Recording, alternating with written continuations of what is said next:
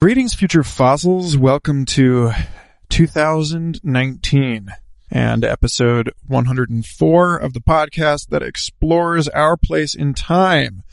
I am Michael Garfield, one of four voices to regale you in this episode, along with culture critic John David Ebert, Jungian psychologist and poet Michael Aaron Kamens, and Ikkyu Sojun, aka Mimetic Value, on Twitter, who enters this conversation as a computer programmer and scholar of systems thinking. Together, the four of us constitute a sizable fraction of the people who have constellated around John's writings on hypermodernity, an articulate and provocative thesis about the digitization of the human soul and the collapse of meaning in the global shopping mall of the 21st century, which John and I discussed in episode 65 as part of the Blade Runner 2049 miniseries. Anyway, it makes no sense for me to try and summarize the fabulous and far-reaching discussion in two parts that you are about to hear. But as a bit of framing exposition, it's worth noting that this was recorded last June in Santa Fe at Interplanetary Festival, which I was attending as a performer before I started working for Santa Fe Institute. And it was the first time that all four of us guys got to meet in person. So the conversation you're about to hear is enthusiastic, I'll say.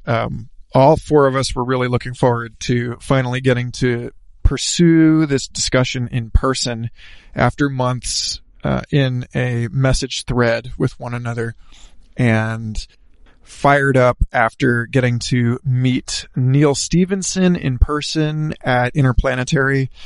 I had just finished reading Snow Crash myself, so more than most episodes, this one emerged out of the spirit of excitement that happens when you bring people together in physical space with one another for the first time after building up a real head of steam.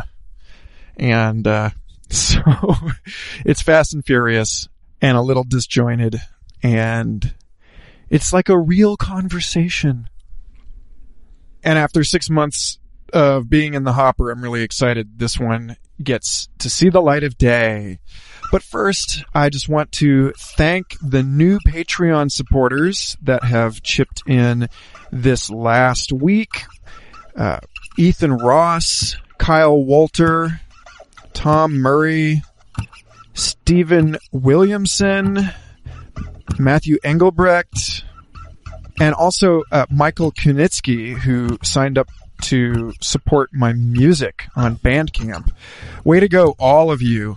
I am in the midst of a holy shit, how do I keep this podcast going on a weekly basis with a new full-time job and a child on the way. So I've set a goal for 200 patrons. We are hovering rather consistently around 130. If you like this show, you'd like to possibly be a part of the new science fiction book club we're starting up this month, and you want it to continue coming out every week instead of every other week, you got another $2, $5, $10 a month. Hop on over to patreon.com/Michael Garfield and cast your vote.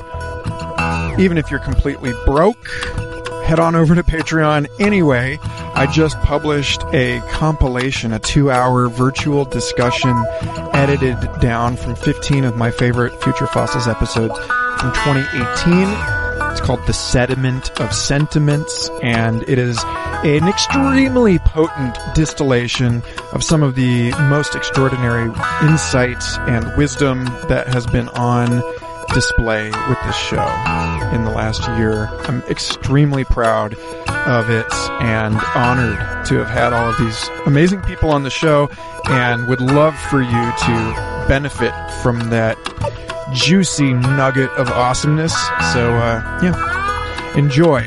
It's my New Year's gift to you all, above and beyond this beloved but financially precarious regular offering.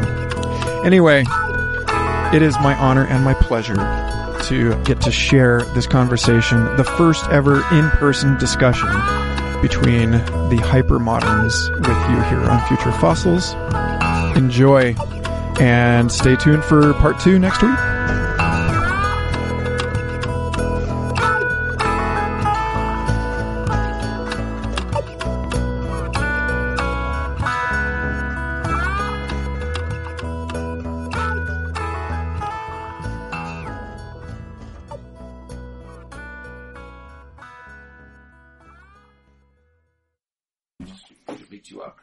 Yeah, okay, it's fine. Actually, you know what? Let's start where you were, talking about video games as that was cool. Modern literature. Because I think hypermodern literature. Yeah. Yeah. Okay. Like, I think Shigeru Miyamoto is the Dante of the hypermodern era, in the sense that Dante created a whole metaphor landscape that defined an entire age. I think Shigeru Miyamoto, this is the guy who developed Donkey Kong, Super Mario Brothers, and The Legend of Zelda. Those games created the whole video game revolution in the depth that we know it today.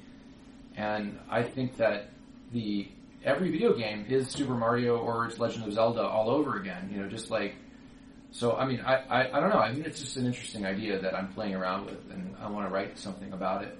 But I'm open to hearing more about what you guys think about that. So there's two things that this plugs into for me. One is nextnature.net, which is a Dutch group, and they have their sort of meta logo is all of the logos for all of the companies that they could find that feature an animal or a plant or something, you know, in the sense that like Amazon.com replaces the Amazon.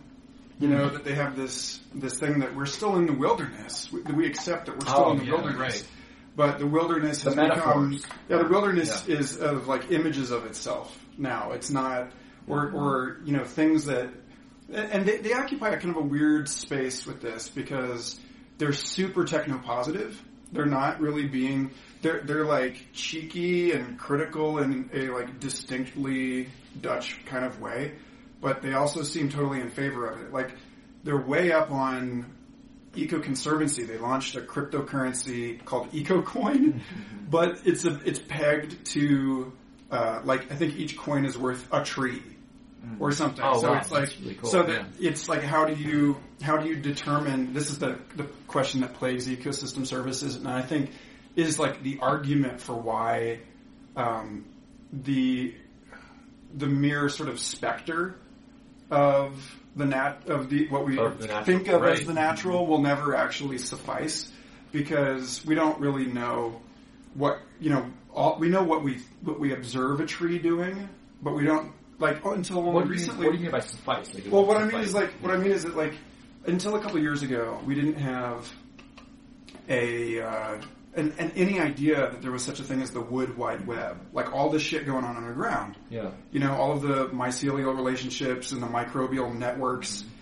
And that for the internet. Yeah, well, I mean, these trees are basically just you're not talking about the actual forest. Right. Radiolab did a great episode about this, and it's like, until then, we thought each of these trees was like living on its own. Oh yeah. You know, right. And now we find out that they're all communicating. Most of the action is actually underground, and the trees are just nodes in a network. Right. Yeah. And they're just gathering sunlight into this thing that's going on underground. Yeah.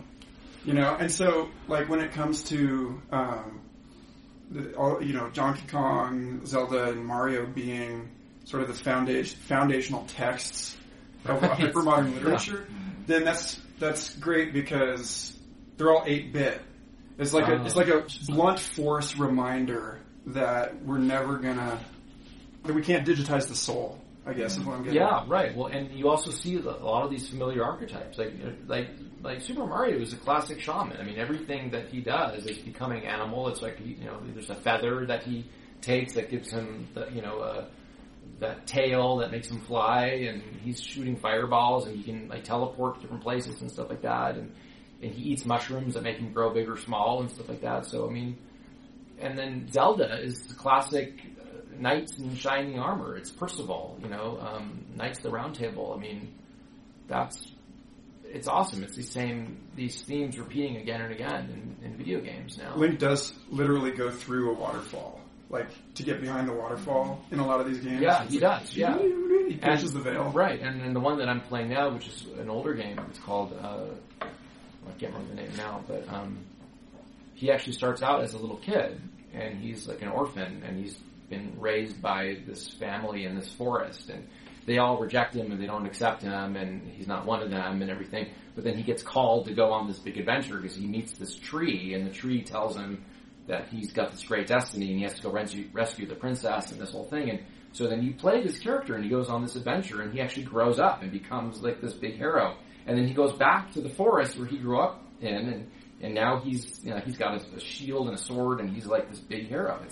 It's classic mythological archetypes and stories. I mean, it's fucking cool, man. All in this avatar that you can play and act out.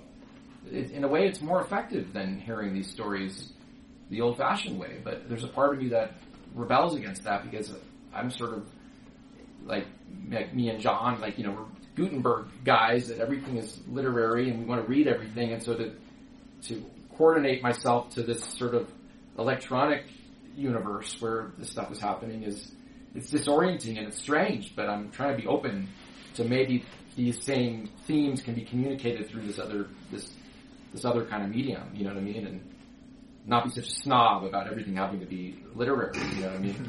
that maybe, so I mean, and I actually think that's the way the collective unconscious works. Like, I think that these images are so important for human consciousness that they don't have a preference. They'll upload themselves into anything, we will find the reflections of what we need in anything, so if it's in a book or if it's in a video game or if it's in a meditation fantasy, you'll find the images that you need to adapt your consciousness to the conditions of your time. And I think these video games are actually doing it very effectively, at least the Nintendo games, because they stay very close to these childhood images that are close to the collective unconscious in a kind of Jungian sense, like the fairy tales and all that kind of stuff. I'm not talking about Grand Theft Auto and that sort of... I like Grand Theft Auto. Right. So, tell us why you like Grand Theft Auto. You wrote about it. You wrote a chapter it's like, people say, well, these video games are violent, they're bad for you, but I think they're actually...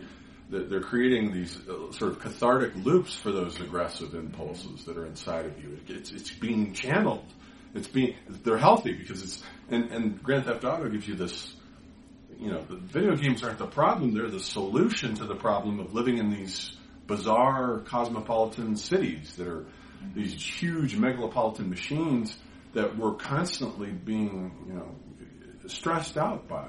We're constantly receiving stressors from this machine. And video games, I think, most of them, at least the ones I grew up playing, provide escape scenarios that if you just figure out the labyrinth, you can navigate your way through it and defeat capitalism, defeat the industrial society.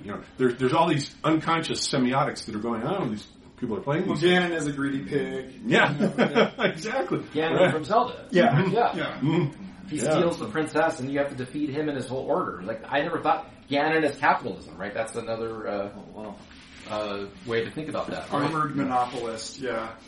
But so GTA, you're a GTA apologist. Yeah. Great. I like GTA. I love it. GTA apologist. I love the game. But the thing is, I never played through any of the stories. I always hop on. It's almost like a meditation experience. Like me putting the cheat for flying the cars, and I'll just fly in the cars over the oceans for probably half an hour.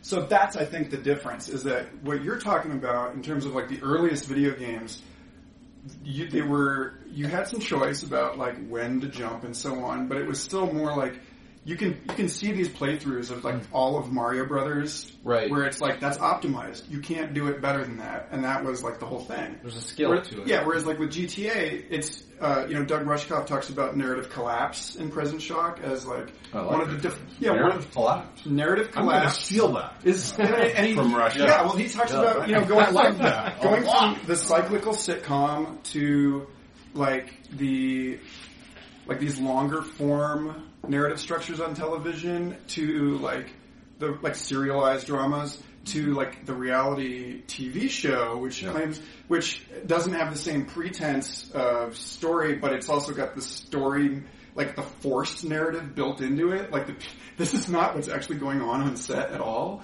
you know. And he points to the way, like the kind of games that we like, rather than going from like team football, which is very narrative and mythological, to like extreme sports where it's like very fragmented and it's more about like performance or something. It's you get that same thing going from Mario Brothers to Grand Theft Auto. Right. It's a big difference. That's a great, actually, It's really good.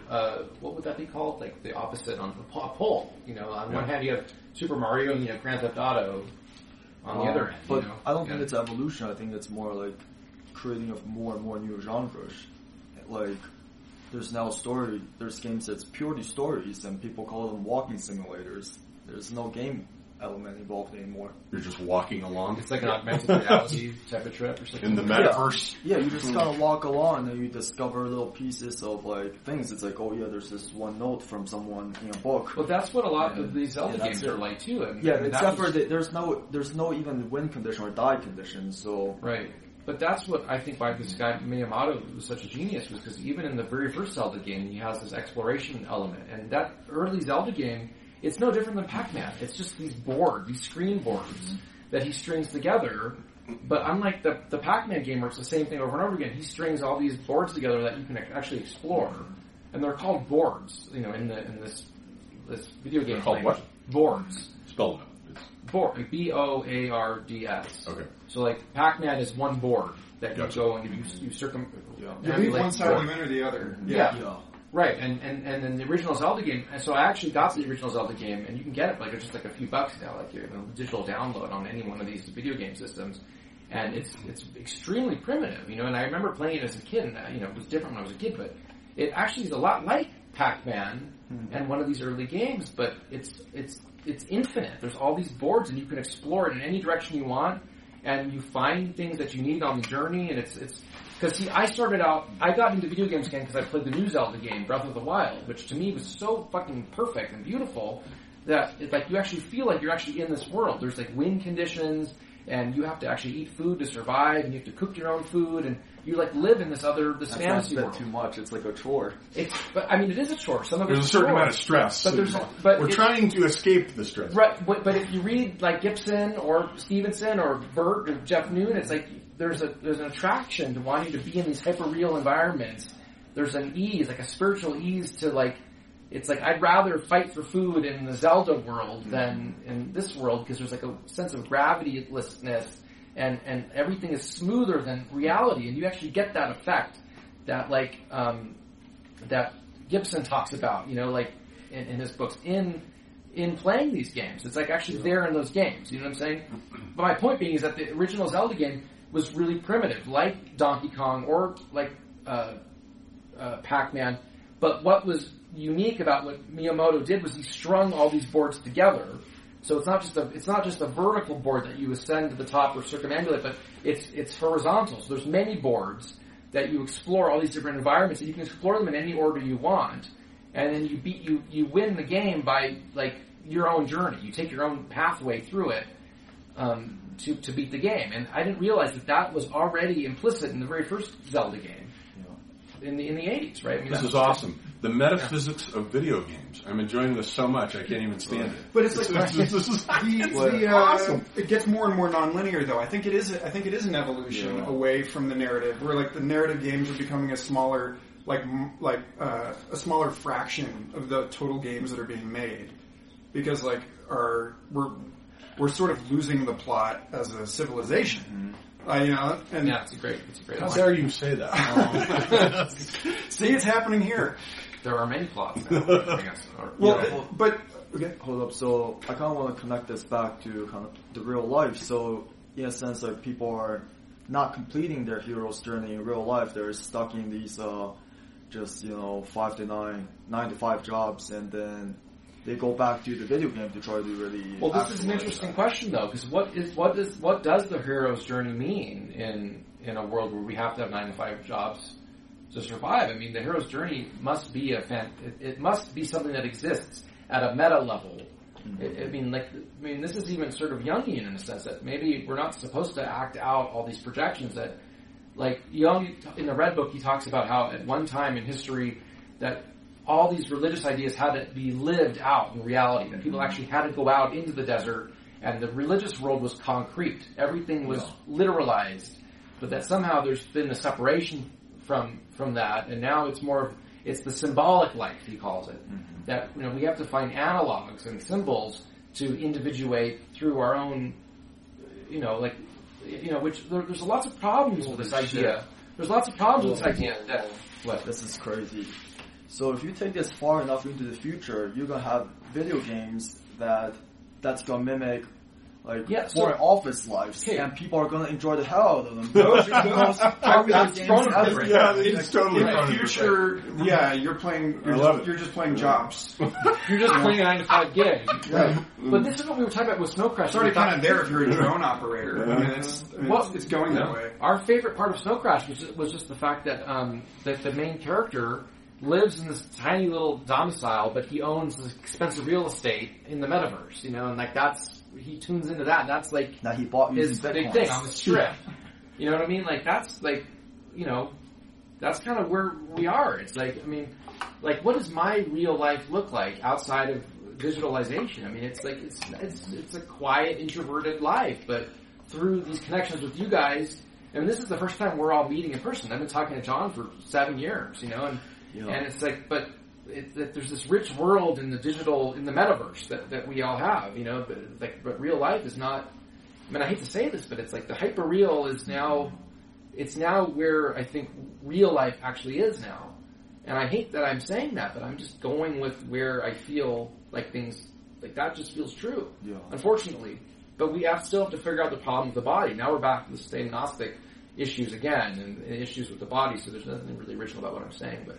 Well, now, how do you... Okay, two things. And they go together. And this is a question to you all.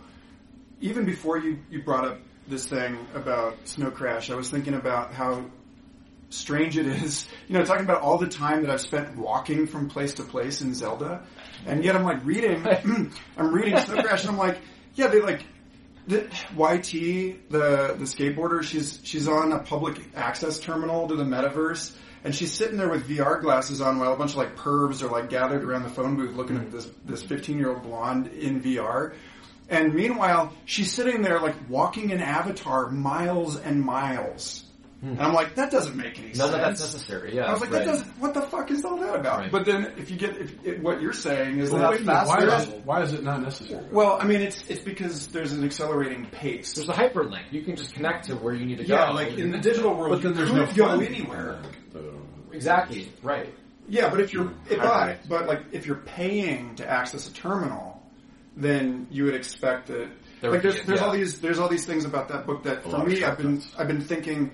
That's the previous sort of electronic substrate looking at this one and trying to make sense of it. But the one thing that Stevenson missed was that we would be so rushed all the fucking time.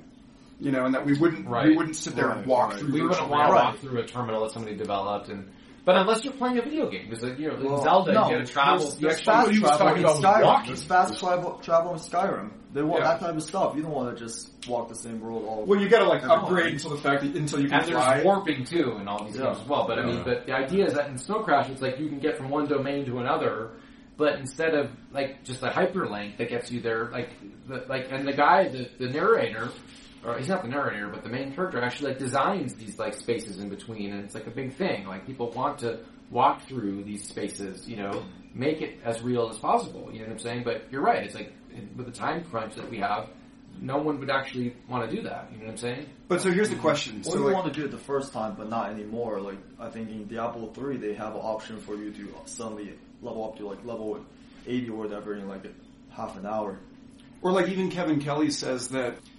He had this whole thing about the tiny screen on stuff like Google Glass, and how he felt if you actually read through sprays where you read one word at a time, you can read like 5-10 times faster than you can read a page. What are sprays? Well, it's just like where it's just like one word at a time popping up on the screen. Yeah. You know, Google it's like Glass. yeah. So you can actually read a book like in Google Glass like 3 times faster than you can read a normal book.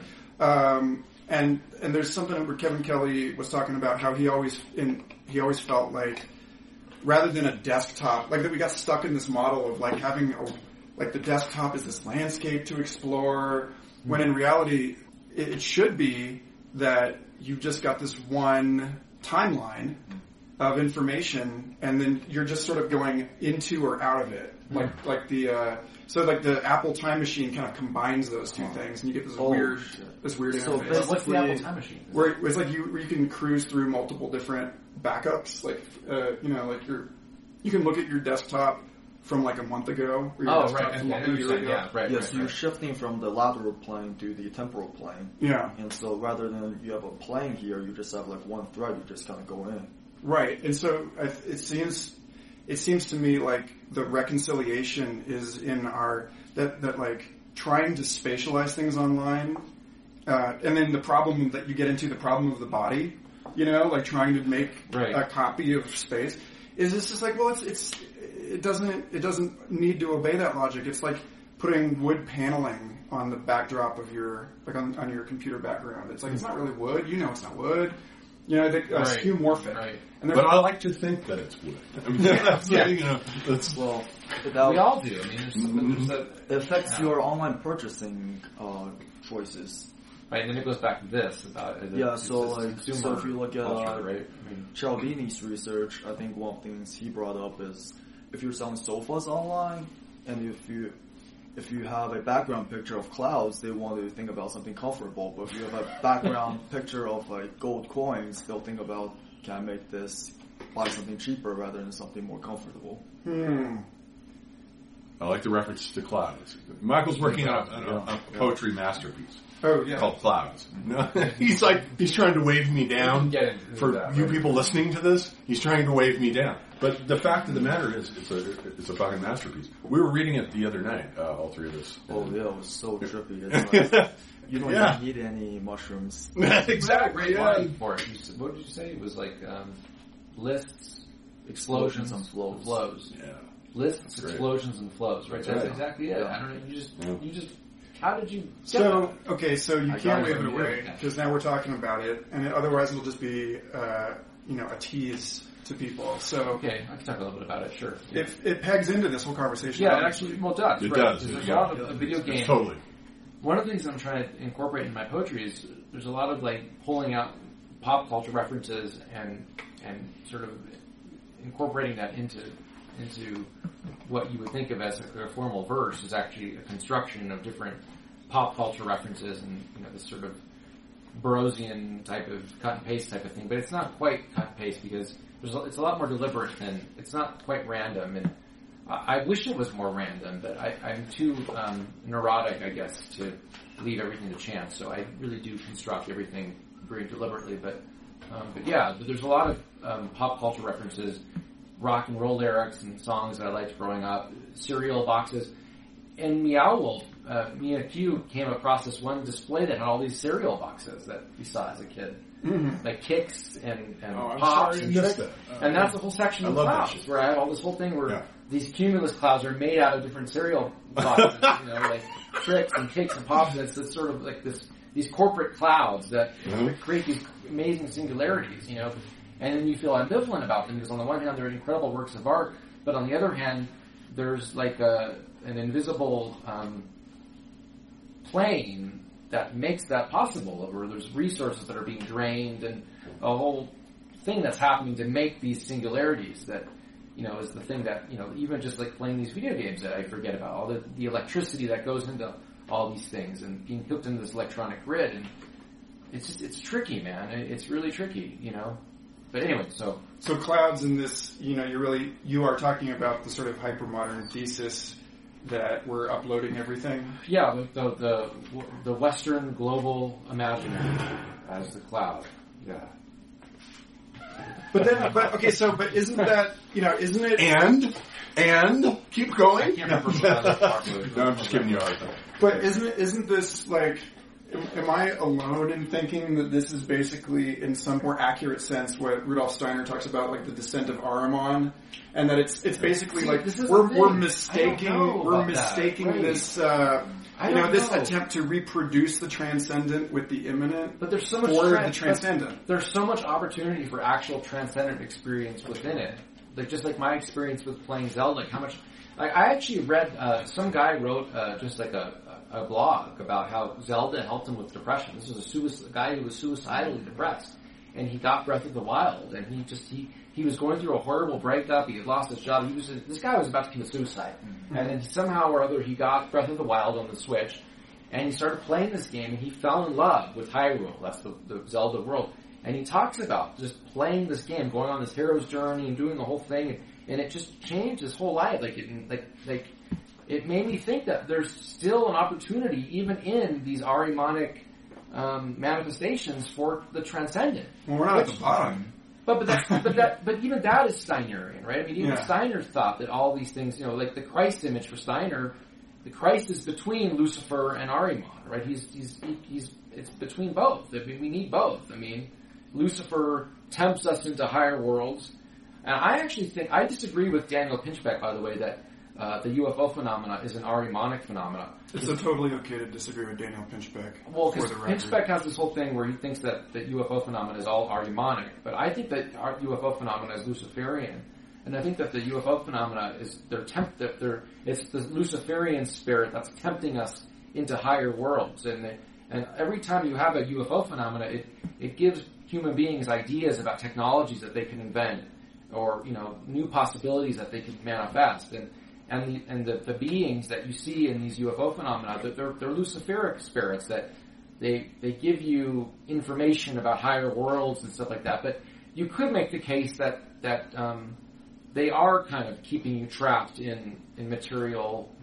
I don't know, dude. I'm getting. Well, I mean, it's like to the extent that we're seeing it as a binary, we're going to see it as a conspiracy. Well, that's Steiner, right? Like we're going to Steiner's binary. Like if you're Phil Dick, eventually you get to the point where you're like, well, there have to be two. There has to be a light side and a dark side, and they have to be sort of in this like eternal fight that actually makes them sort of lovers, like the dinosaurs that died fighing, and it's like they didn't even know each other. I just found out you're a paleontologist, man. I wanted to be a paleontologist. Robert Baker. When I was a kid too. Robert Baker was my idol. Yeah, that was funny when you said that. I was like, Garfield Apprentice. I was actually just trying to get a hold of him. Speaking of people who have, as a Pentecostal preacher, desert patriarch who taught the Bible in the original Talmud, like Hebrew, he Baker did? Bakker, because he's Dutch. Bakker,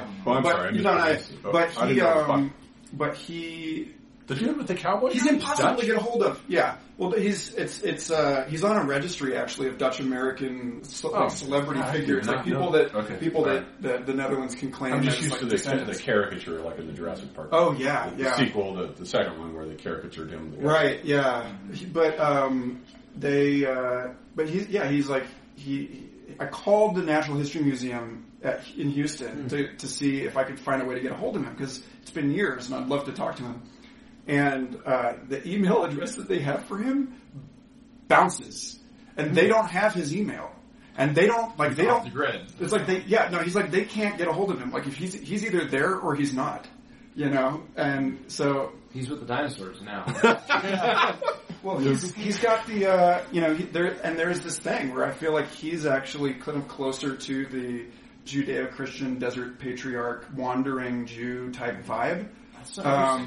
Whereas, we're all sitting around trying to reconcile, how do we find transcendence hanging out in our concrete boxes? That's this whole conversation. So I guess he's actually the Taoist kind of hermit sage, and we're still Confucian. Yeah, I think in a sense it's like that. Yeah. Well, Confucian was late civilization, right? So he would be the opposite. That was the 100 schools was going on. So we've lost it all. Like it was saying last night, it's all been burned.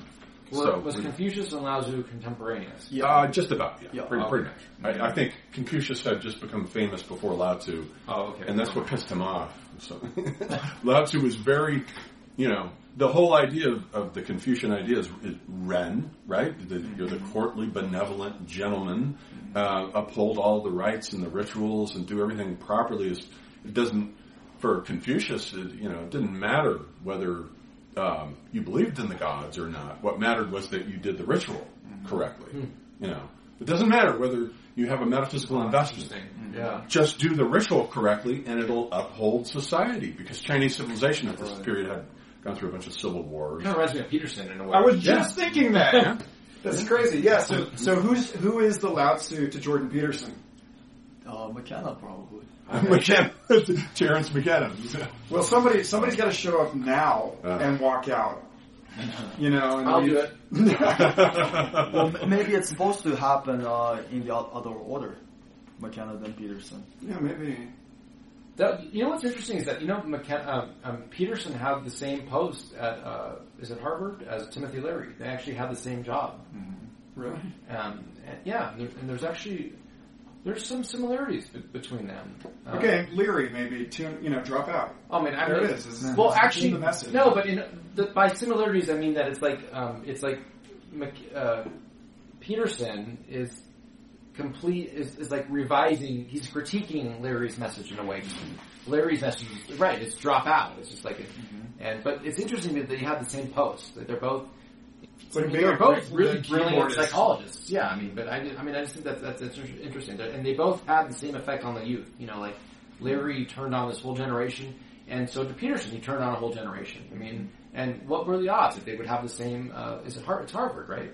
Well, he's from Toronto. No, but he had a post. He was. He had a post at Harvard. I don't know if it was. I think it was Harvard. It was the same, and he talked about this. He in an interview, he was like, I actually had the same post as Timothy Leary, and how strange is that? Or that is very strange. This whole thing, yeah. Well, especially if you're willing to indulge the aesthetic curiosity that the 1960s and the 2010s are under very similar Pluto-Uranus aspects, and like Saturn-Pluto stuff. Also, Jung born under a Saturn-Pluto conjunction. Becca Tarnas talked about that. Right, I remember on that the show.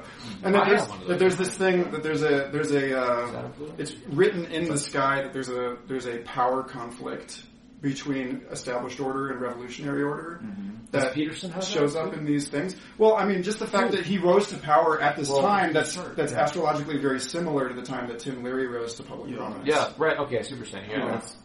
There's so many cycles in history. That's right. I thought this book was so cool. Right, exactly. So this also reminds me of the Fourth Turning. This is the Krakauer book. You're well, it's a collection of articles by different. I'm sorry, Kuji, I didn't mean to cut you off.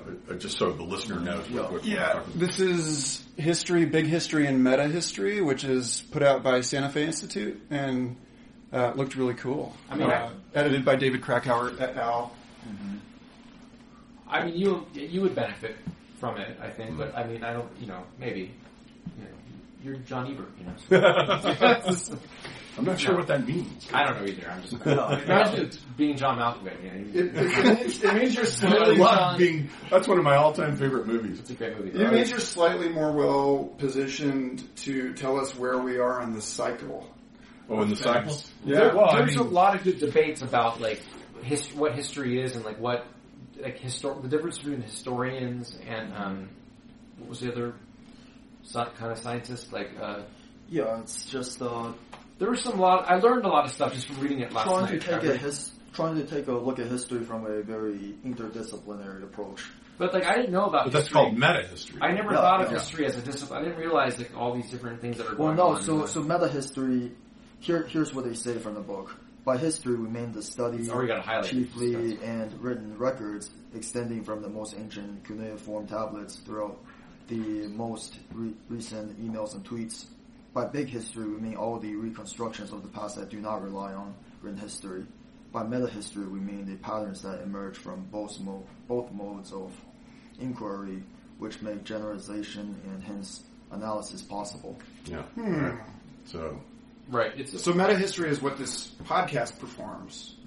But it surprises me that they're not actually fossils, right? Right, but it surprises me that they're not looking at it sort of horizontally across like the practice of history itself. I think this is what you were saying, Michael. The practice of history itself is a social activity. Like Historia was one of the 9 muses. You know, it's a creative act. Right. It's listed on the fucking along there with music and painting and history. You know, this is a thing that we make. And so you'd think that yeah. Well, I mean, so one thing I got from that book, and I didn't know this before, was that apparently history, academically, history is about text, right? It's about tracing back texts, Right. And then what was the other one? Deep history Big fossils. So it's that's fossils, and then meta history, I forgot. It's basically both. Meta history is both. But if you're going to, I feel there's an important deconstruction here in what we consider texts, because now you're turning into Deleuze right here. Here we go. Well, maybe so. I love it. I haven't read it. People have been talking about it for years, but I haven't read. You haven't had the Deleuze experience. No, I have image and text on I the have shelf. a book that you should. It's a commentary on 1,000 Plateaus. It's really fun. Yeah, so it's not just Deleuze; it's also you.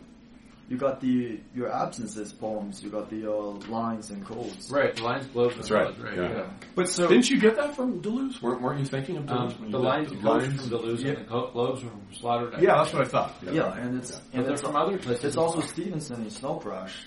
So You're writing the code. Scientific method treats the 5 senses as a text.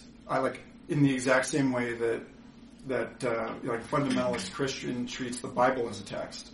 Yeah. You up to a point, modernity does. Right. It says, okay, we've got the 5 senses, and never mind that the 5 senses were actually there's all of these other senses, like Esalen is Esalen. Vestibular is a sense as well. Yeah. Esalen counted 16 for Michael Murphy's The Future of the Body, and so it's like those are the Gnostic Gospels. The senses, I think, aren't they pretty much also lining up with the 5 aggregates in Buddhism?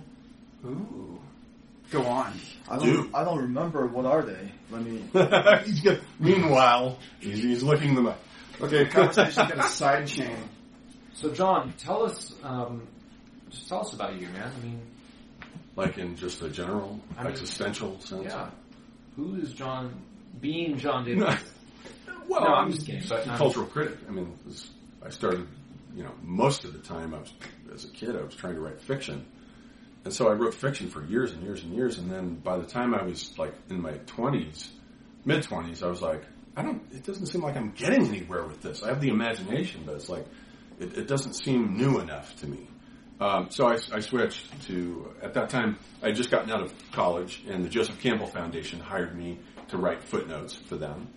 And so I was doing that, and I was like, I think I like nonfiction better, and I wrote an essay about Robinson Jeffers, Campbell's favorite poet, and still one of my favorites. And was he a British poet? Extremely underappreciated. No, California. He comes from the same world as Steinbeck. They live not that far away from each other.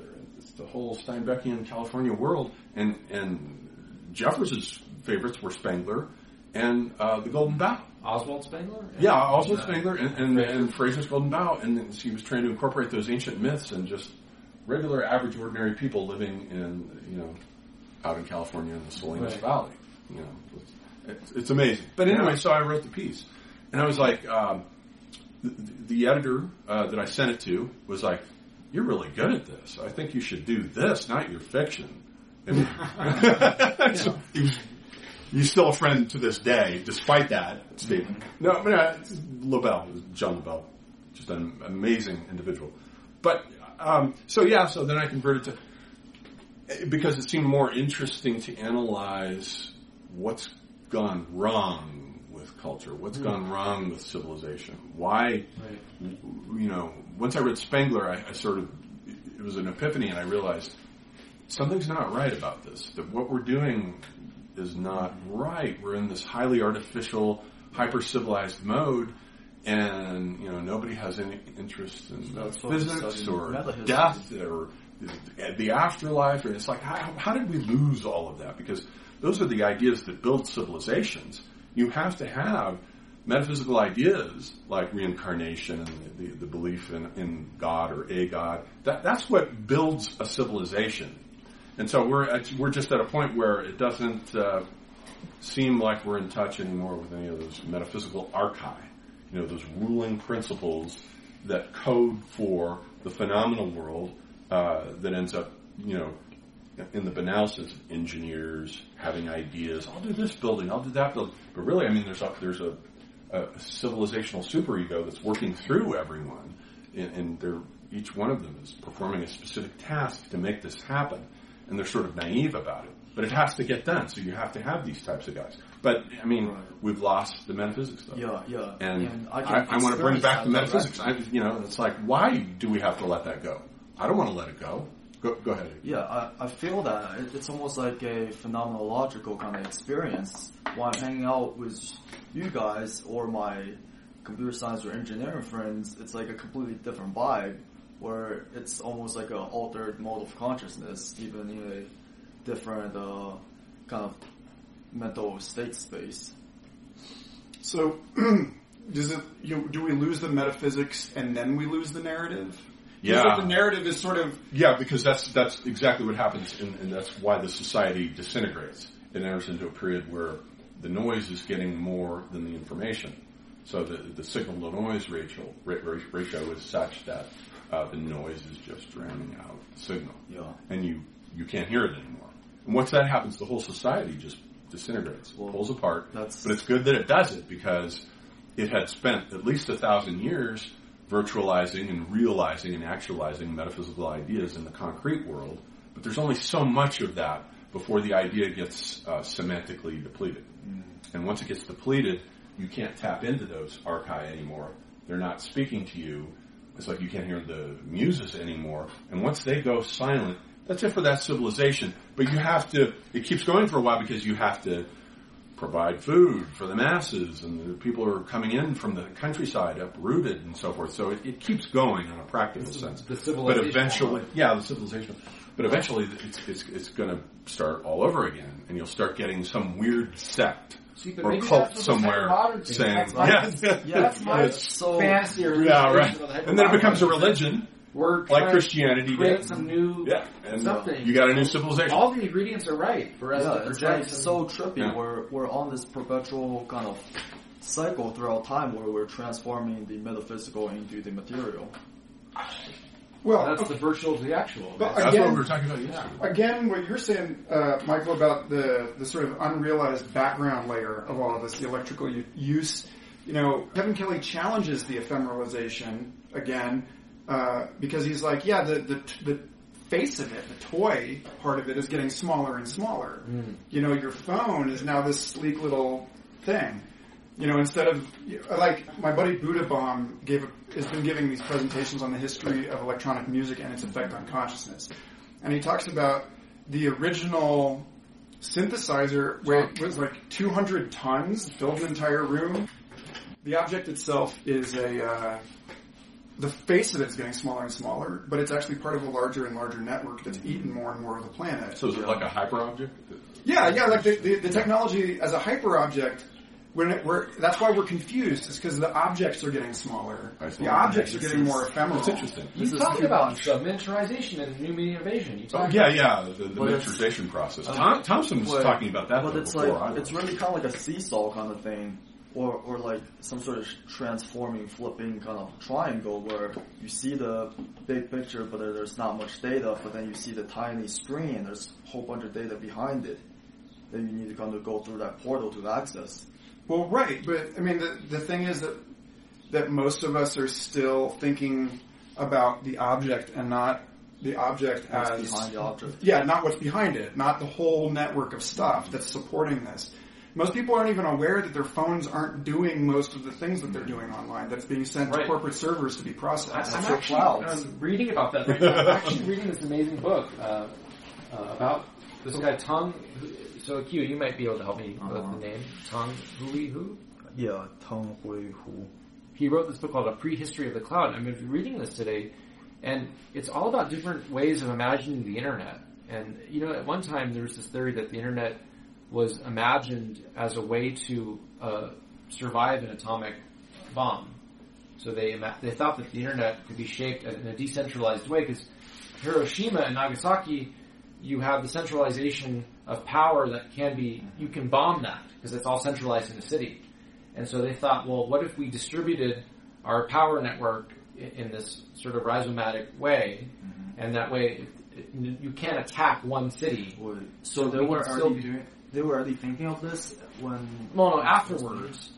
So what he says in this book, he debunks that, and he says, well, it turns out that this one media theoretician had this idea that the internet was a response to the atomic bomb and was trying to build a shape that could be distributed among all these networks that couldn't be centrally attacked the way that these cities were with the nuclear bomb. But it turns out that wasn't actually the case, or that's not actually what happened. And his whole book is about how, and this is what's interesting, it's the Clouds poetry, and I found this book after I'd already been, almost finished the book of Clouds. But this whole book is about different fantasies we have about the internet, different metaphor landscapes that we use to configure it. And so this is totally what I'm trying to do with poetry. This guy actually has made explicit in this book, Are you going to publish Clouds this year, do you think? I want to. Okay. I have to find a way. Can I read a little piece off the back of this? Sure. It's crazy. This is exactly what we were talking about. We may imagine the digital cloud as placeless, mute, ethereal, and unmediated, yet the reality of the cloud is embodied in thousands of massive data centers, any one of which can use as much electricity as a mid-sized town. In this book, Tong Hui Hu examines the gap between the real and the virtual in our understanding of the cloud. Shows that the cloud grew out of older neural networks such as railroad tracks, sewer lines, and television circuits, countering the popular perception of a new cloud-like political power that is dispersed and immaterial. He argues that the cloud grafts digital technologies onto older ways of exerting power over a population. Yeah, so this actually makes pretty cool, right? Yeah, so this actually sounds like The Square and the Tower by Neil Ferguson. He talked about all these hidden networks that were affecting history. We think of modern history as network-based, but actually extends back into pretty far, these social networks. Have you guys read that article that came out on the New Yorker last week, or a couple weeks ago? It was the architects of the internet apologize, and it was like all the people who were, major players, not all of them, but a dozen different interviews that they published independently of this sort of composite interview about the history of Web 2.0 specifically, and the idea that we could make the web free to people by using ad revenue model, and freemium services. And they basically said we had no idea that what was going to happen was that it was going to become like a real-time behavior modification panopticon. We fucked up and we're sorry, and we kind of don't know how to fix it. I love it. They're just here it is. Apologizing for a technological invention. When does that ever happen? And specifically to loop back to the whole thing about Ahriman and Lucifer, there is, what they basically said was, it turns out that the best way to keep somebody's attention is to keep them outraged. And that these systems are designed in order to keep our attention to upset us. And that the more upset we get, the more compulsively we respond, the more we get involved. And it's even the best of us have succumbed to trolling. And why?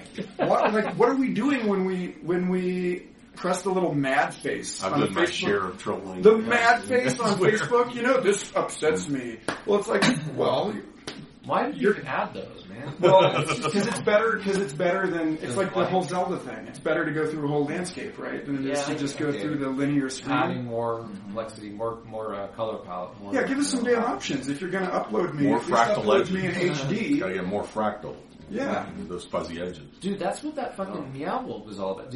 We made a Q discovered the secret to that house. Do you know this? Okay, you gotta set the stage a little bit about Meow Wolf's house of eternal return for people. So that probably could do that better than me. I got claustrophobic. I had to leave. Okay, so we actually found a secret in Meow Wolf that actually explains what it actually is. We found a secret document in a safe.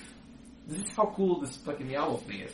and he found a computer there's- next to the safe. So I'm reading the document, and he's trying to hack the computer. And we put together. I can just see the two of you doing Right, this. and I'm- Don't let these guys in this It's place. exactly like the thing. I'm reading it to him, and he's like, "Shut up, I'm hacking." I'm like, "Wait, no, Q," and he's like talking about this crazy shit. I'm like, I'm reading crazy shit. So they made like, their own operating systems. There's their own distro of Linux, and it looks like Ubuntu, but it's not. And they changed a whole bunch of apps in there. So Chromium browser, it's now turned into what is it called? The Charter, and it just has a completely different interface. So And the even charter the, is apparently even the channeled, terminal. You open a terminal, and you can't actually perform the normal terminal functions. You can only list out the files, but you can't access them from terminal. I took some Interesting. So again, this is what I found. So there was a safe next to the computer, and there was a document in there that was supposed to be locked away.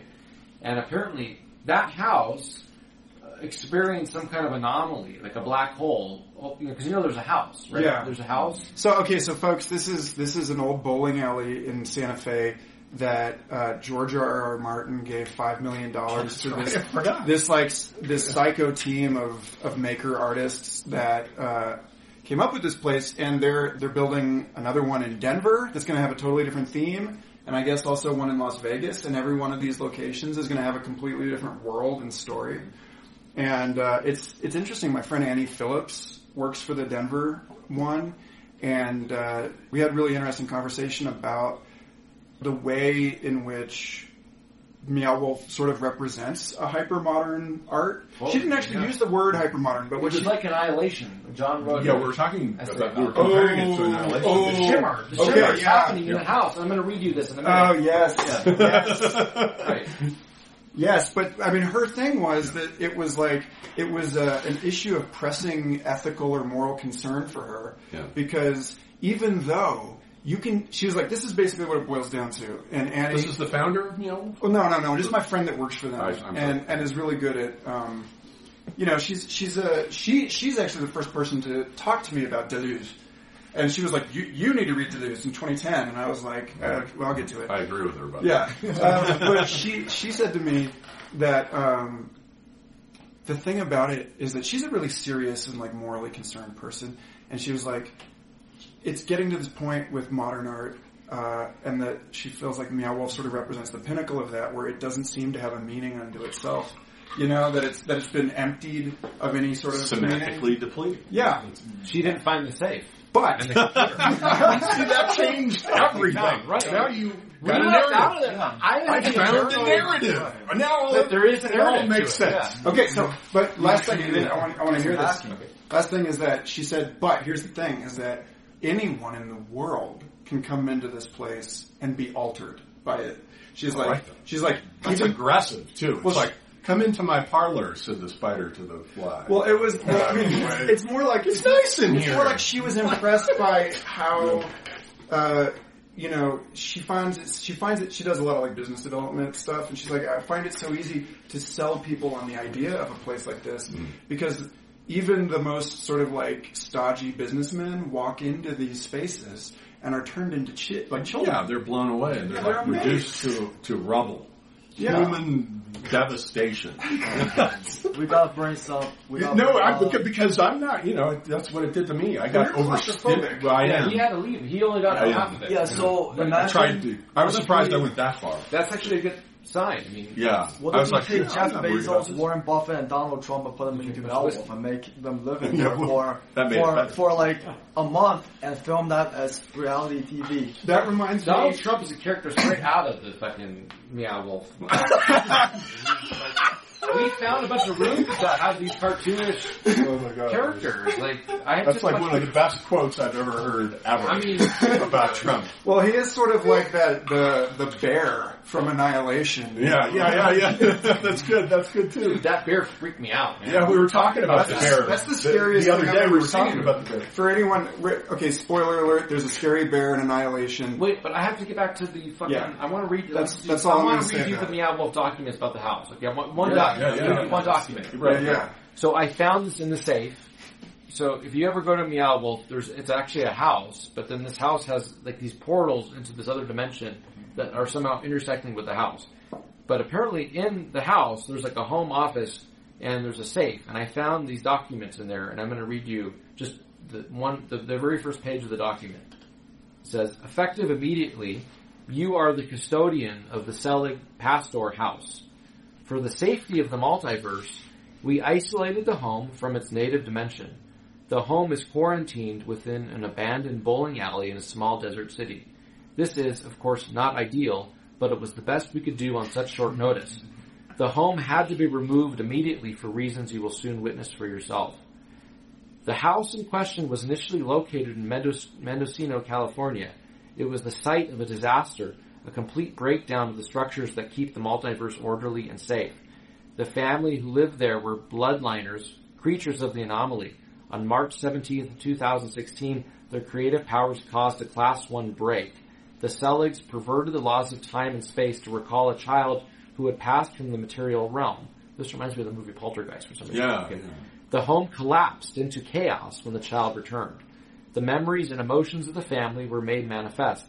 These pocket dimensions cling to the house like parasites, and for the time being, we are unable to sever them from the proper reality. I love it. You are to keep the house safe. So now it gives you a task, right? You are to keep the house safe. Prevent it from collapsing further into chaos and disorder. Search the home for information about the missing family and report back to us. We will send a team of specialists to you shortly. That is all. The charter. That's great. And the charter. That's so hyper modern. It's not even funny. Yeah, so I basically tried to access the computer, right? And the charter program was like giving me some shit. Like whenever I try to open up certain files, it's like, you're not supposed to do this. And then one time I tried to save something or to try to restart the computer, I think it says, no, this is, you're really not allowed to do this. We're going to get you for it. This really is the first interactive installation that I've heard of that addresses both like interdimensional travel in a concrete way, like going into the refrigerator and going into the fucking multiverse port, and then also in the sense of like you're actually like. What other articles have any of you ever heard of where there was an option to hack a computer? Yeah, I mean, where like somebody actually wrote this OS for you. Yeah, for you probably. Dude, it was just for him. It was like they know. He totally blew me off. This door is closed. He's like, I'm going to hack this only computer. for you. And I'm looking at this whole manuscript, and I'm like, Keo, and then we're in different, like, we became like ourselves in this fucking experiment. He's hacking the computer. I'm looking at this manuscript. It's like fucking weird, man. Well, and like Annihilation, that sort of strips you down to, you're the, the therapist, the hacker. Like they're doing the psychologist, the geologist. Like you sort of become these as you become persona types. As you become less specifically persona types. I just came up with the term. It's good. I like that. You just coined it. Neologism. Right in the middle of persona types. Well, that's right, because now you know. Now you got it time stamped. Oh shit! All right, I got credit for that. I want but all so where do you take this? Like it seems like in both of these cases. There's this, and this is, I think, true also sort of in spiritual practice. Like they talk about with the Enneagram, that the more deeply, the more integrated you become in your own type, the more you become released from that type, and the more you become the entire Enneagram. And that's true also of the Zodiac. That all of us contain the entire.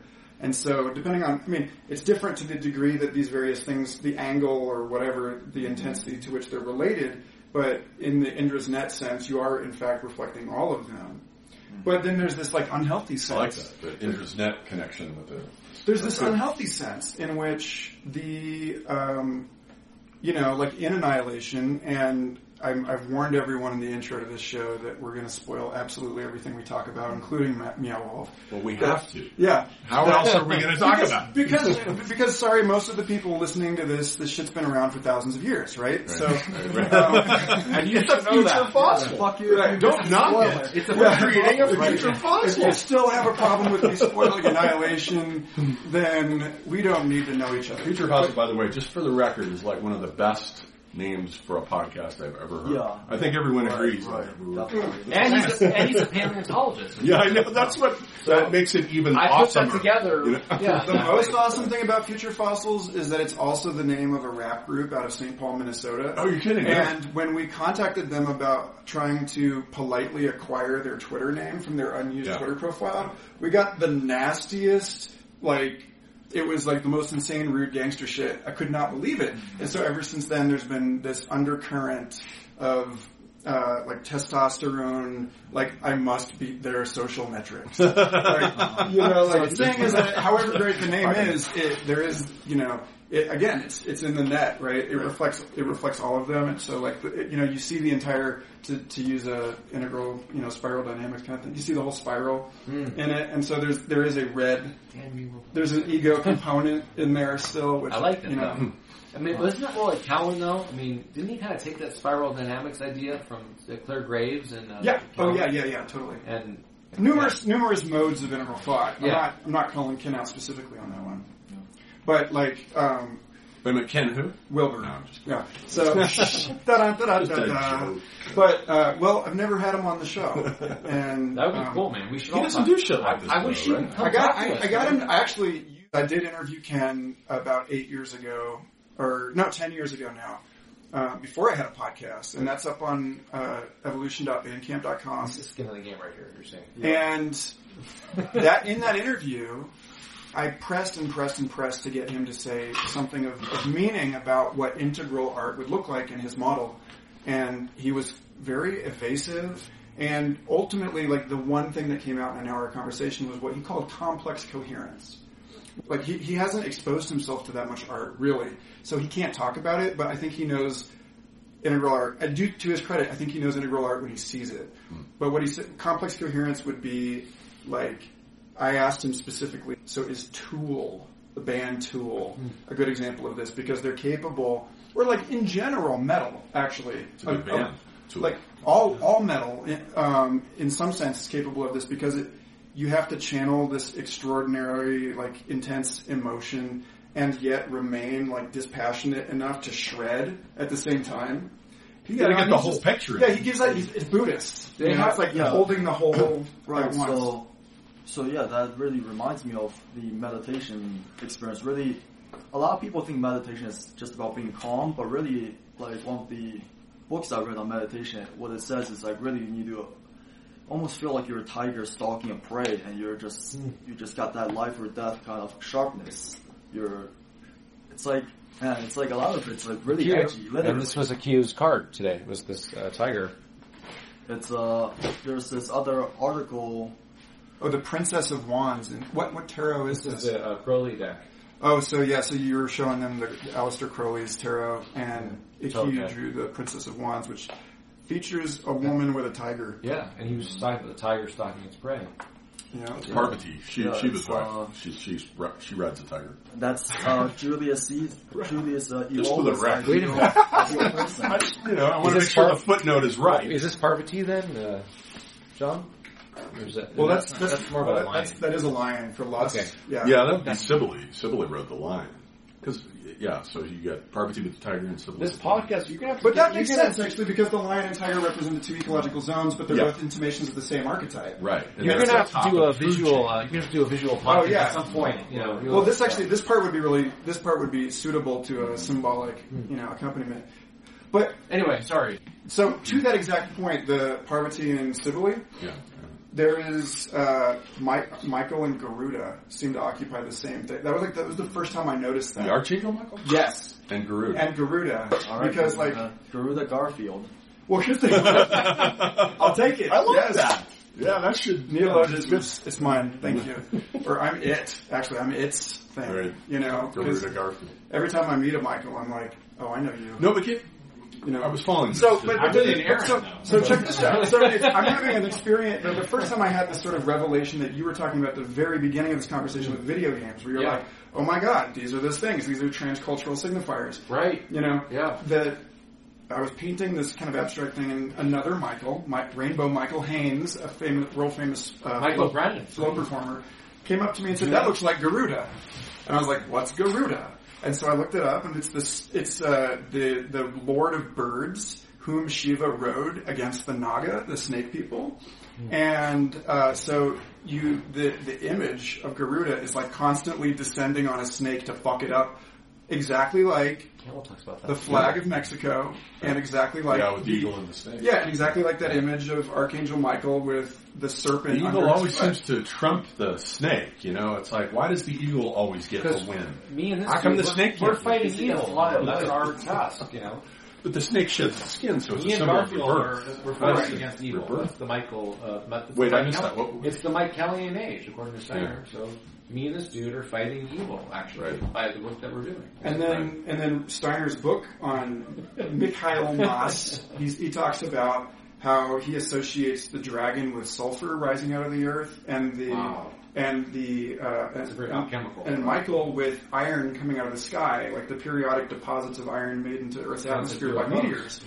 And I was like, oh, interesting. You're talking about dragons versus meteors? 70 years before Luis Alvarez proposed the theory that dinosaurs were knocked out by a meteor hitting the Yucatan Peninsula.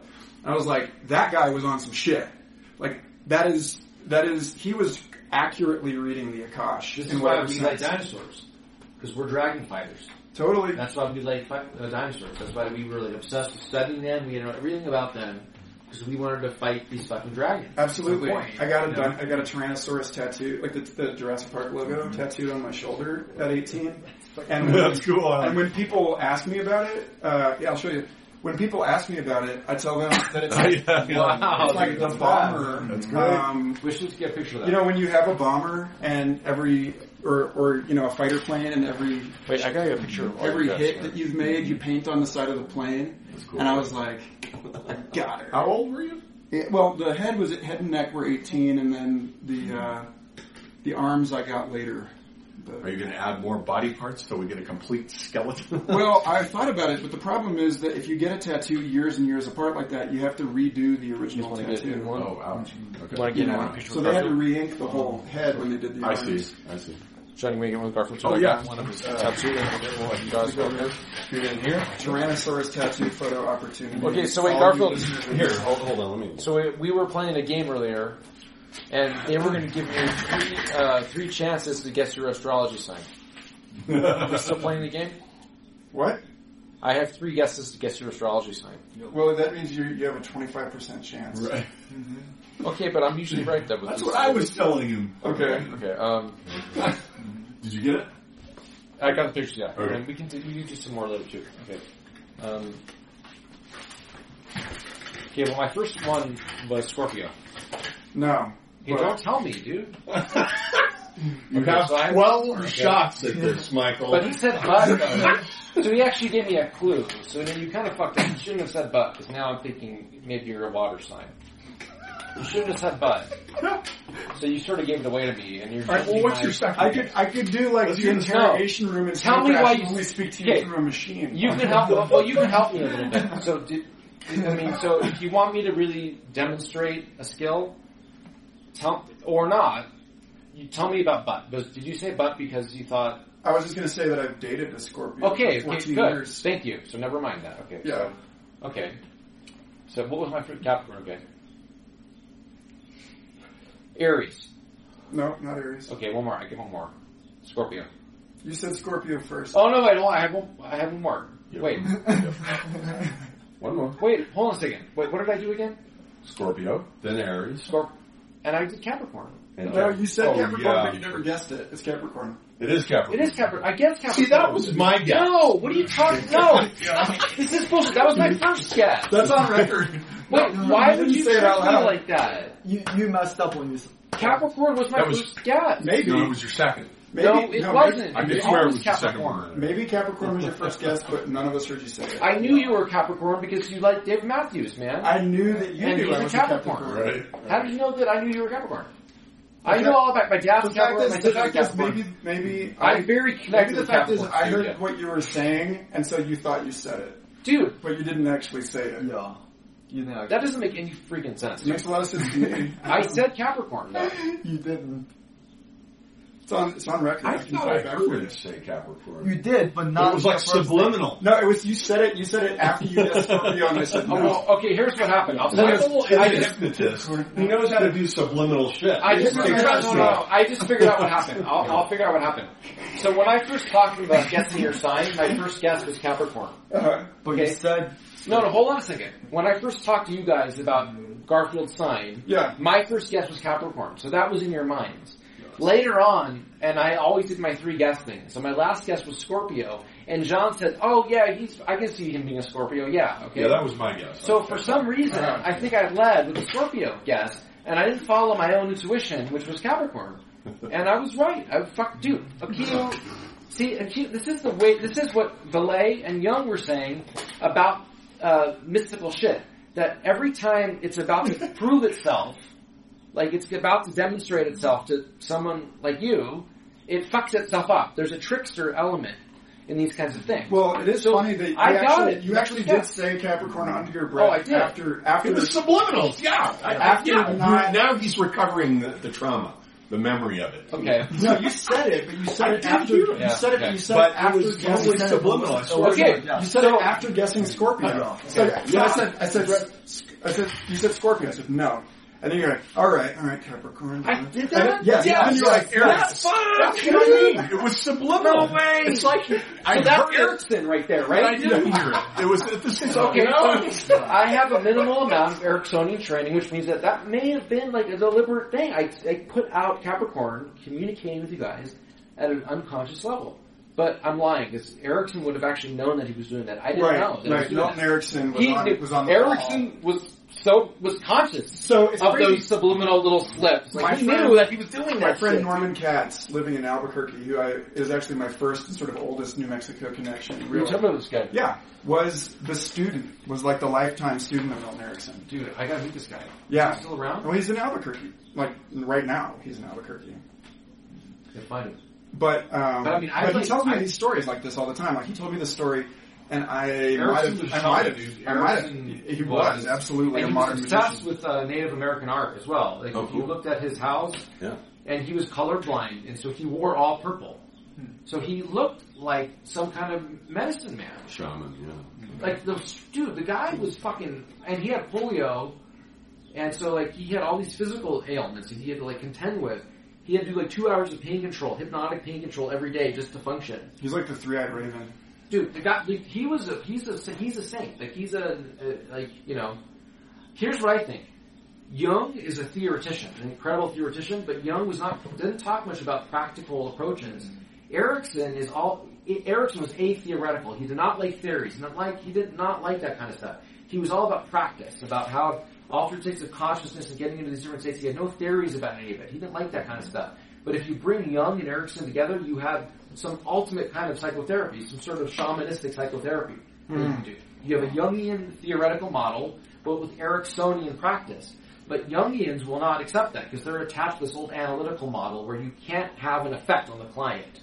You can't influence your client. No, don't influence your client. That's not the right thing to do. The client has to come to the conclusions themselves. But that's not realistic because It's not, yeah. that's like, I mean, cybernetics They're and hooked depth into that. psychology came out of the same complex systems understanding.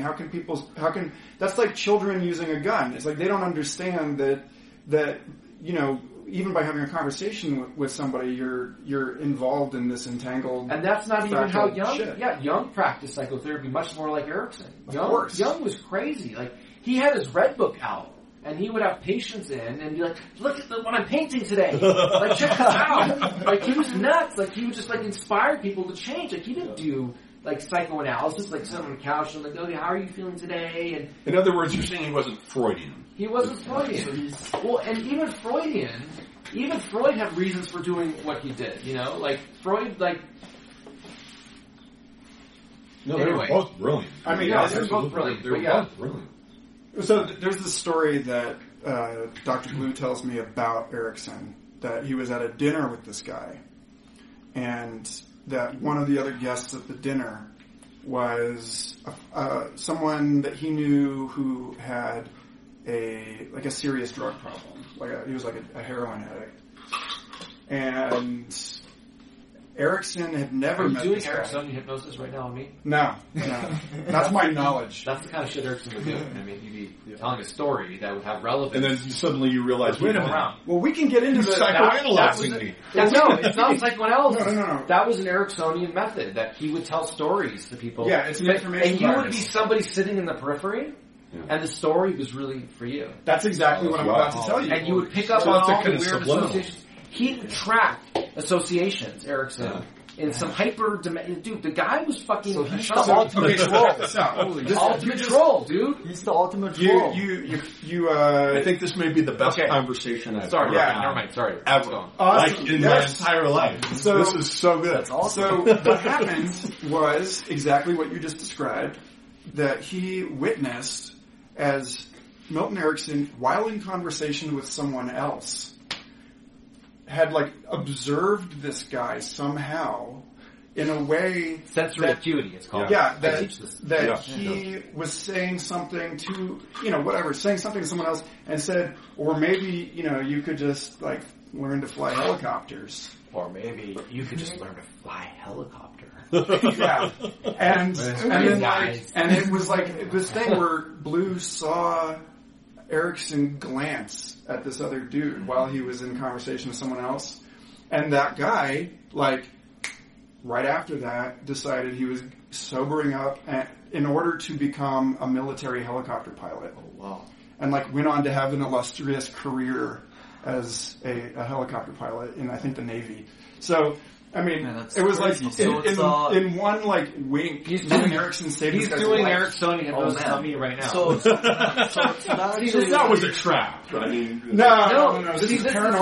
the thing. The Ericksonian hypnosis taps into some Grothian universe where these past life conversations happen. We don't know Yeah, we don't. all the That's dimensions exactly right. of communication that are Wait, actually so happening. slow down. And Erickson would let that happen. He wouldn't try to control it. Yeah. He would just let the fucking dice roll where they will. Yeah. Maybe we're all connected in hyperdimensional ways. And if I just go with it and don't try to interpret it in some analytical way, but just keep going with the communication, all kinds of weird shit can be communicated that needs to be communicated on multiple levels. That's why he was a shaman. Absolutely, and I Okay. managed to do that. So- on acid, but I'm not doing it right now. Right. You're giving Well, too you much did credit. this to it. You did this to it. So Because I I'm want not- to become a helicopter pilot. And, work on my- But my on the dreams. other hand, it is his job to be interesting. Yeah, I mean, he's not gotta be literally, but interesting. to me, the helicopter pilot is a symbol for me of, and this dude had an issue with drink, and I want to become a helicopter pilot and fly high and overcome I think it would be these cool too. difficulties. Yeah, I used to have a childhood fantasy. Well, I don't of mean being literally. a I just helicopter mean that's pilot. No, I had a literal. well, so for you, that was I want to fly helicopters. How can I figure this out? You just just channeled the healer. You just became with the avatar, the shamanistic energy that. And you would never think that Erickson was tapping into this kind of shit by reading his papers or anything about him. But now maybe they will know because we're talking about it. Maybe Right. our generation has to bring that out. Right about at this Erickson. moment, Yeah, people so are that's like going on Wikipedia. Wait, is this typing. live? No. Okay, When they sorry. listen to it. Okay, hold on. Edit, severely edit. And Erickson. Yeah, so now he just got a whole bunch of adherents. Converts. So I never heard of No, that was Erickson, but it seems like what he practices is almost like a combination of McLuhan and Cialdini. So perhaps the modern Erickson is Scott Adams. Well, okay, so that's a really good point because Scott Adams' work is based on neurolinguistic programming. Okay, so we're The neurolinguistic. cartoonist?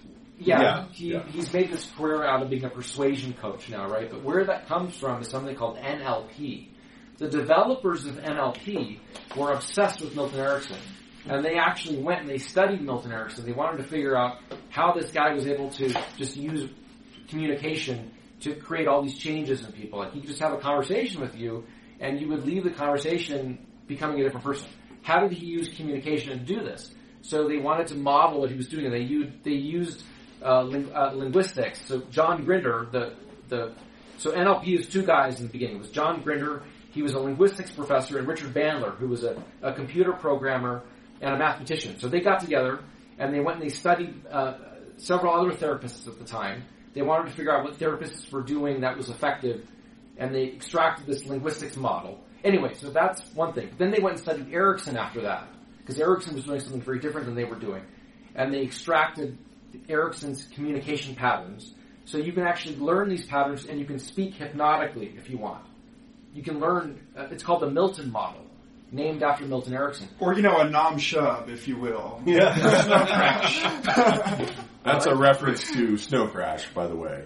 That's really But magical Footnote speech, that. yeah, is exactly what we're talking about here. The Milton model, right. So you can learn the Milton model, and you can speak hypnotically, and then so that's persuasion communication that Scott Adams uses. And so he got that from NLP that goes back to Erickson.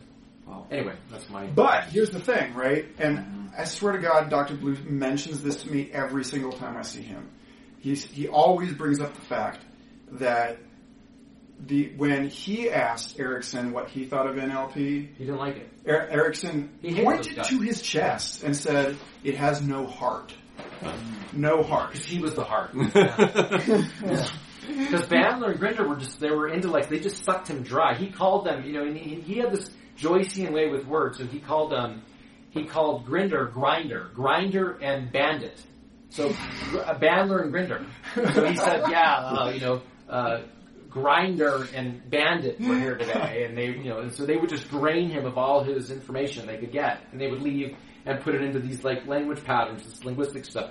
How come? Why didn't he work on them? Or why didn't it work on them? Bandler's probably a sociopath, right? He probably, Well, isn't he the one that blunt shot his about it. he girlfriend? may have shot his girlfriend in the head, but we don't know if that's true. So it was like a Burroughs thing? Bandler was... No. yeah, it's kind of like a Burroughs thing. Yeah, a little bit. I mean, I just meant the in shooting. the grossest sense of it, The yeah. shooting. There was a weird... Yeah, and then...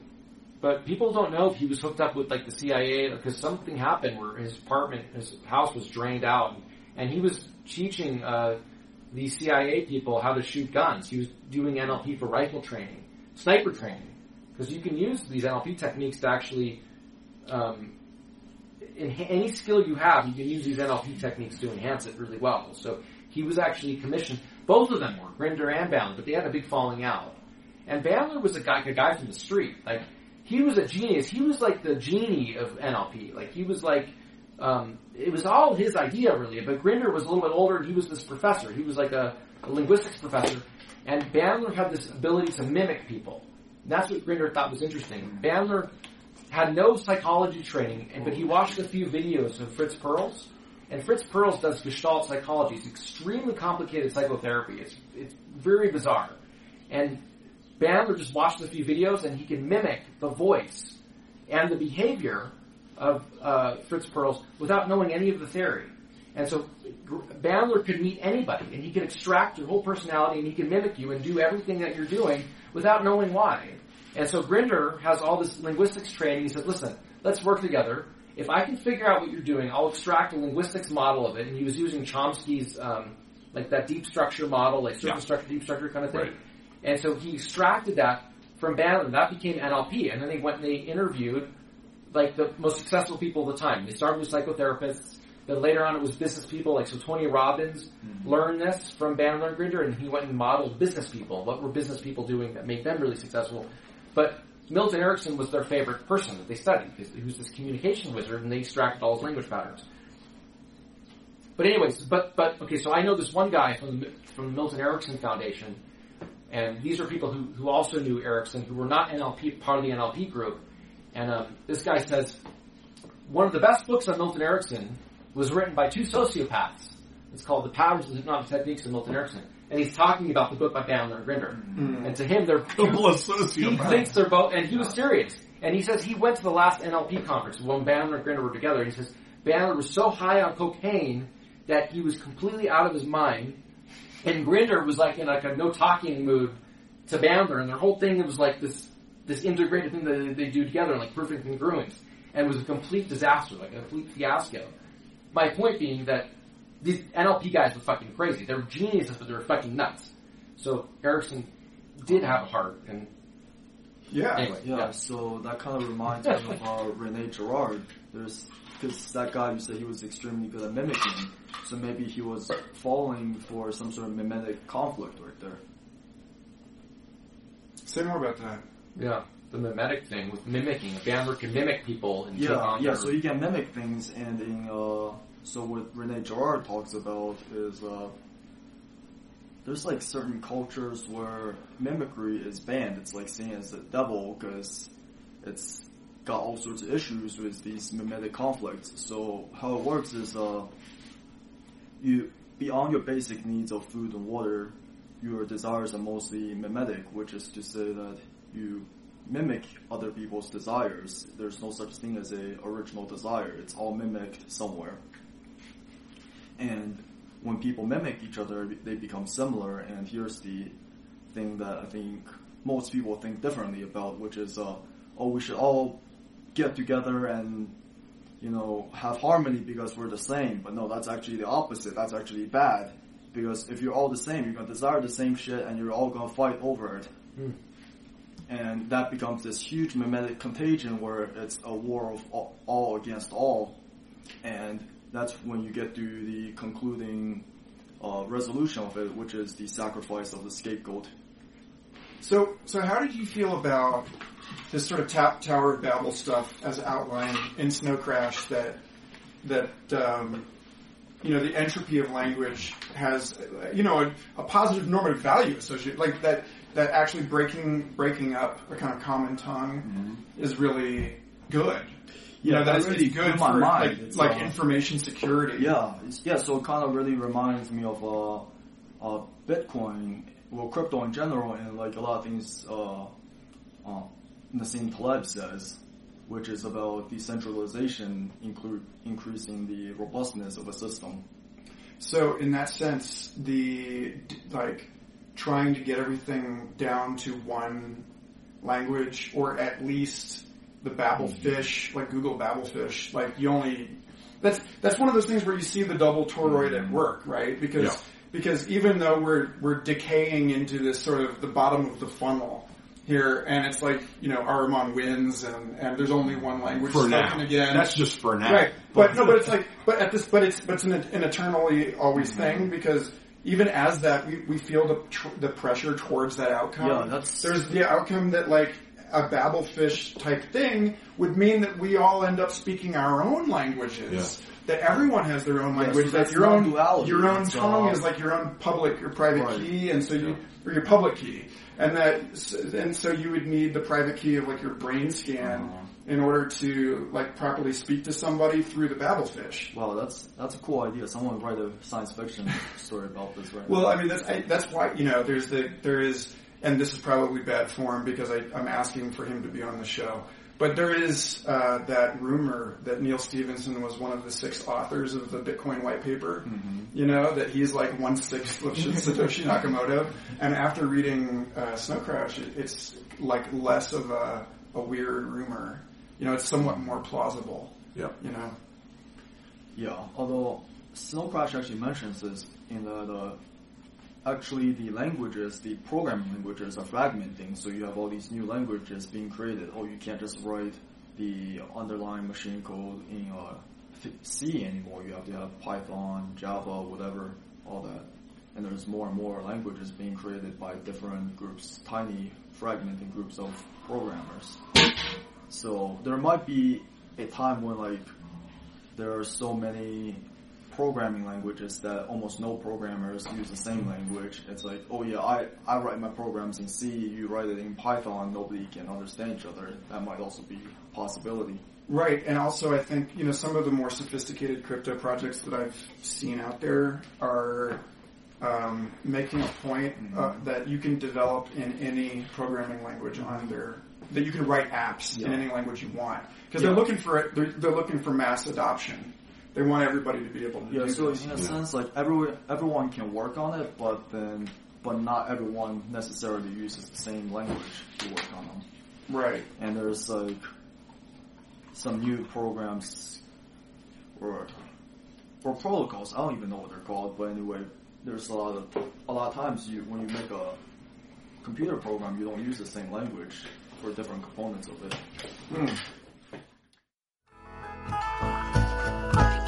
Thanks again for listening. I hope you enjoyed that episode as much as I did. Future Fossils is part of the MindPod network, along with Third Eye Drops, the Astral Hustle, Synchronicity Podcast, and an oodle of other fascinating programs. I encourage you to go to mindpodnetwork.com and subscribe to them all.